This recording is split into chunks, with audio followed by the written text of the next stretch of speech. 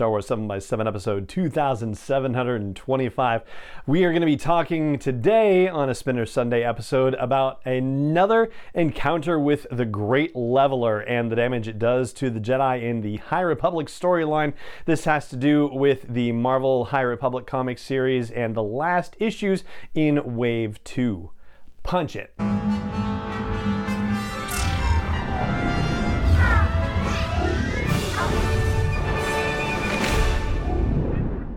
Hey Rebel Rouser, I'm Alan Voivod and this is Star Wars 7x7, your daily dose of Star Wars joy, and thank you so much for joining me for it. So we're going to do this in highlight format that we usually do. We'll talk about 5 takeaways from the 2 story arcs that finish out Wave 2 of Phase 1 of the High Republic Storytelling Initiative within the Marvel Comics series. So Shadow of the Nile is a 2-issue story arc. It takes place in issues 9 and 10. And then Jedi's End takes place in issues 11 and 12. And they might as well constitute one story arc, quite honestly, because one flows pretty seamlessly into the other. So our first takeaway is going to be the general story, just very breezily covered for these 4 issues. And we are going to be in spoiler territory, so there's your fair warning, all right? So the deal is that this is taking place after the events of the Rising Storm, when everything went crazy on Valo and hundreds of people were killed. And so the Unified Republic Task Force is busy chasing down the Nihil everywhere, and they think Lorna D is dead and that the Nihil are scattering, and now they're just running cleanup operations. Avar Kriss wants to pursue a lead that has been developed by intercepted communications at Starlight Beacon. Stellan Gios, who's on the Jedi Council, says, nope, don't want you to do it. Avar Kriss says, well, I'm going to do it anyway, basically, not to Stellan's face, just behind his back. And so she sends Keeve Trennis and one of the bonded twins, Tarek, undercover, basically, to meet up with other Nihil and try to find out who is in charge of the Nihil now. And the plan works. They end up meeting up with some Nihil, but those Nihil don't trust Keeve and Tarek, and so they want them to prove their loyalty, and the way that they're going to have to do it is by killing somebody they just captured, Myarga the Hutt. Yes, the same Hutt who was helping the Jedi in previous issues of the High Republic series. So Keeve and Tarek find ways to not do it, and it gets to a point where the Nihil themselves just start torturing Myarga, and Myarga gives up Keeve and Tarek and says, you've got Jedi right in your midst, you idiots. So Keeve and Tarek try to fight, but as the Nihil discover, pain is their weakness. It's hard for them to focus when people around them are in pain, and Myarga is in significant pain. But Lorna D shows up and says, see, this is what I've been telling you all along, to the other Tempest Runner who's there, and prevents them from actually killing the Jedi, saying, like, we need them to prove that what we did at the end of the Rising Storm wasn't a fluke. And so somehow Lorna D has the Leveler with her and unleashes the Leveler, and of course that is really bad news for Keeve and for Tarek, but also because of the fact that Tarek is bonded with their twin Sareth. Sareth feels the same effects of the Leveler as Tarek is experiencing. But Tarek and Sareth are not quite reduced to the same calcification that Loden Greatstorm was. It gets in the neighborhood, and the Jedi are actually able to get to this planet Zais. I'm guessing on the pronunciation it's Xais, where they have a war cloud forge. Basically, it sounds like a big weapons factory for all intents and purposes. The Jedi are able to show up and chase off the Nihil who are there. Lorna D manages to escape yet again with the Leveler, and Keeve and Tarek are rescued, but yeah, at what cost is one of those situations. Meaning that, you know, the operation found out that Lorna D was in fact alive, so that's valuable in a sense, but Tarek and Sareth are definitely very gravely wounded as a result of the operation, and Keeve is shaken by her experience with the Leveler. Meanwhile, as a result of all of the skirmishes that the Jedi have had with the Nihil, they're apparently able to recover one of the Path engines.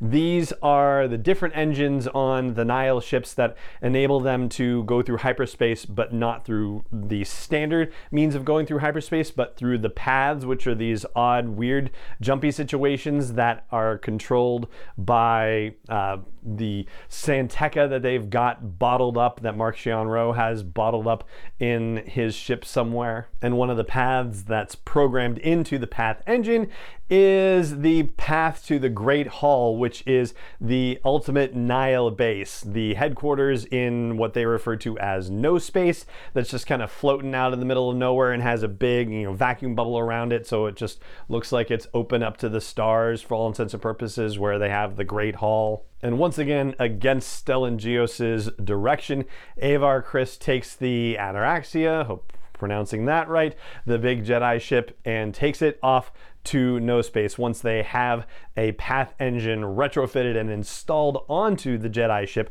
so that way they can use that path engine to navigate to the Great Hall. And so that's how the story arc ends. The Jedi's End story arc ends with them heading off to arrive at the no space Great Hall and bring the battle to the Nihil at their very heart of their operation. I gotta say though, considering how they've been hinting at Wave 3 of the High Republic, I don't feel like this is gonna go very well, but yeah, we're not gonna know for another couple of weeks basically until the Wave 3 stuff starts to be released. All right, so the second takeaway for you has to do with the leveler. So we still don't have a good picture of what the leveler is or real understanding exactly of what it does, aside from basically turning the force connection of the Jedi all completely crazy, topsy-turvy, and creating nothing but fear inside them. Like as Keeve has experienced it, she's trying to say there is no fear to herself, there is no fear, just trying to get her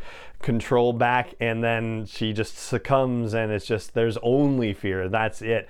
And as Sareth is experiencing what Tarek is experiencing, so Sareth is on the Ataraxia, nowhere near things happening where the leveler strikes, but Sareth feels the connection through Tarek and says there's no balance, there's no peace, there's only pain, and is suffering those same leveler effects. And Sareth basically describes it, while Sareth is still able to, as an emptiness or a nothingness, like being in the void as opposed to being connected to anything. And Avar Kriss says that she can no longer sense their song in the Force. So somehow their connection to the living Force has been severed. And it certainly does raise the question of, exactly what that means, because as we, heard from Master Yoda all those years ago, all of our own chronological years, everything is imbued with the Force, right? The Force is in all living things. So does that mean that if the leveler is around just random people that aren't,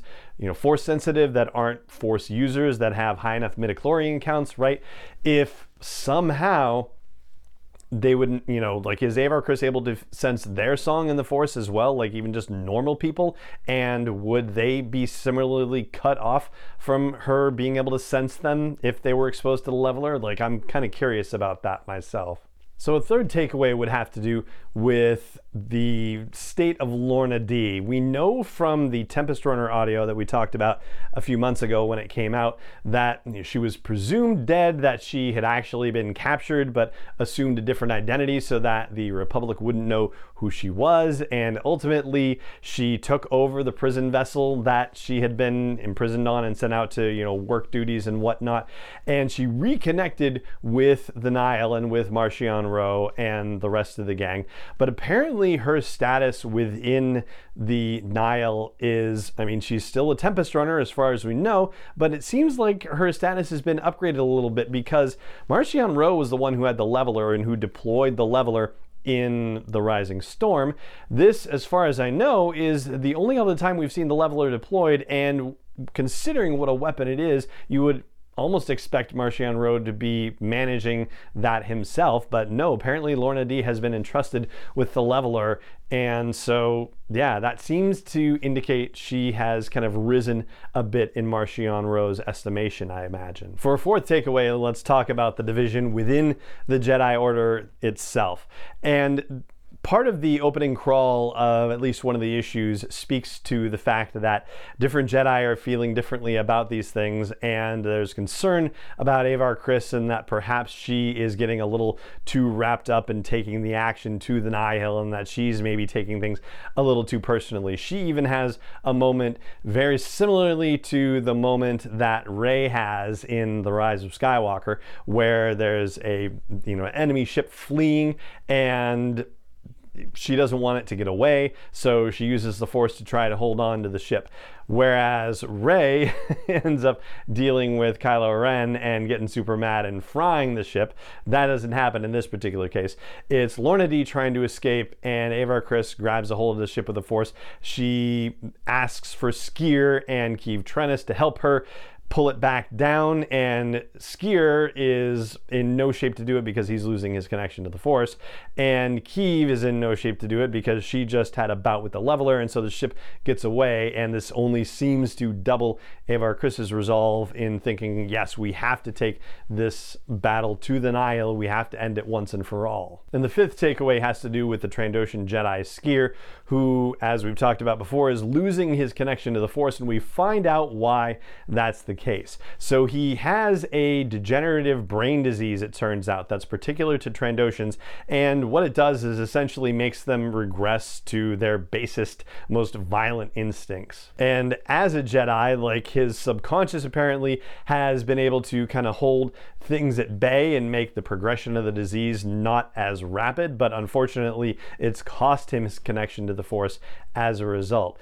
And he gets overly violent in that rescue operation to the point where Avar Kriss wants to relieve him of his duties as a Jedi, but Keeve essentially intercedes with Sskeer. Sskeer is going to, stay away from everyone, and Keeve basically convinces him not to, that he's needed just in general by the Jedi and by her in specific as her master. And so Sskeer ends up getting on the ship in time for Avar Kriss and Keeve and the rest of the gang to head off to No Space to confront the Nihil. And so that's the team that's heading off to try to fight the Nihil on their home turf. We have a Jedi who is possibly starting down a darker path.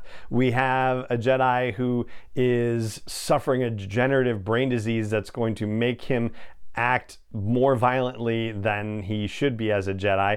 And we've got a Jedi Knight who is reeling still from the effects of having been attacked by the Leveler and feeling self-doubt and guilt about what happened to Tarek and Sarah and whether she could have done anything to help save them.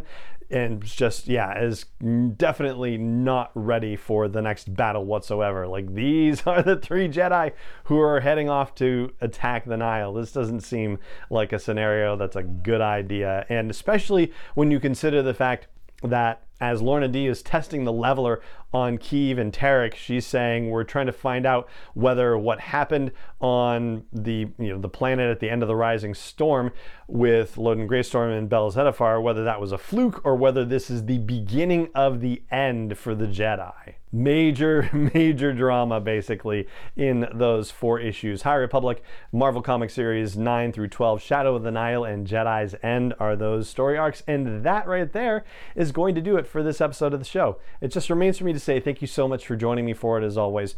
And may the Force be with you, wherever in the world you may be. 7x7 is not endorsed or sponsored yet by Lucasfilm Limited, Disney, or 20th Century Fox, and is intended for entertainment and information purposes only. Star Wars, the Star Wars logo, all names and pictures of Star Wars characters, vehicles, and any other Star Wars related items are registered trademarks and/or copyrights of Lucasfilm Limited, or their respective trademark and copyright holders. May the Force be with them. All original content is copyright 2021 by Star Wars 7x7. We hope you love it. As humans, we're naturally driven by the search for better. But when it comes to hiring, the best way to search for a candidate isn't to search at all. Don't search, match with Indeed. When I was looking to hire someone, it was so slow and overwhelming. I wish I had used Indeed. If you need to hire, you need Indeed. Indeed is your matching and hiring platform with over 350 million global monthly visitors, according to Indeed data, and a matching engine that helps you find quality candidates fast. Ditch the busy work. Use Indeed for scheduling, screening, and messaging so you can connect with candidates faster. And Indeed doesn't just help you hire faster. 93% of employers agree Indeed delivers the highest quality matches compared to other job sites, according to a recent Indeed survey. And listeners of this show will get a $75 sponsored job credit to get your jobs more visibility at Indeed.com/podcast. That's Indeed.com/podcast. Terms and conditions apply.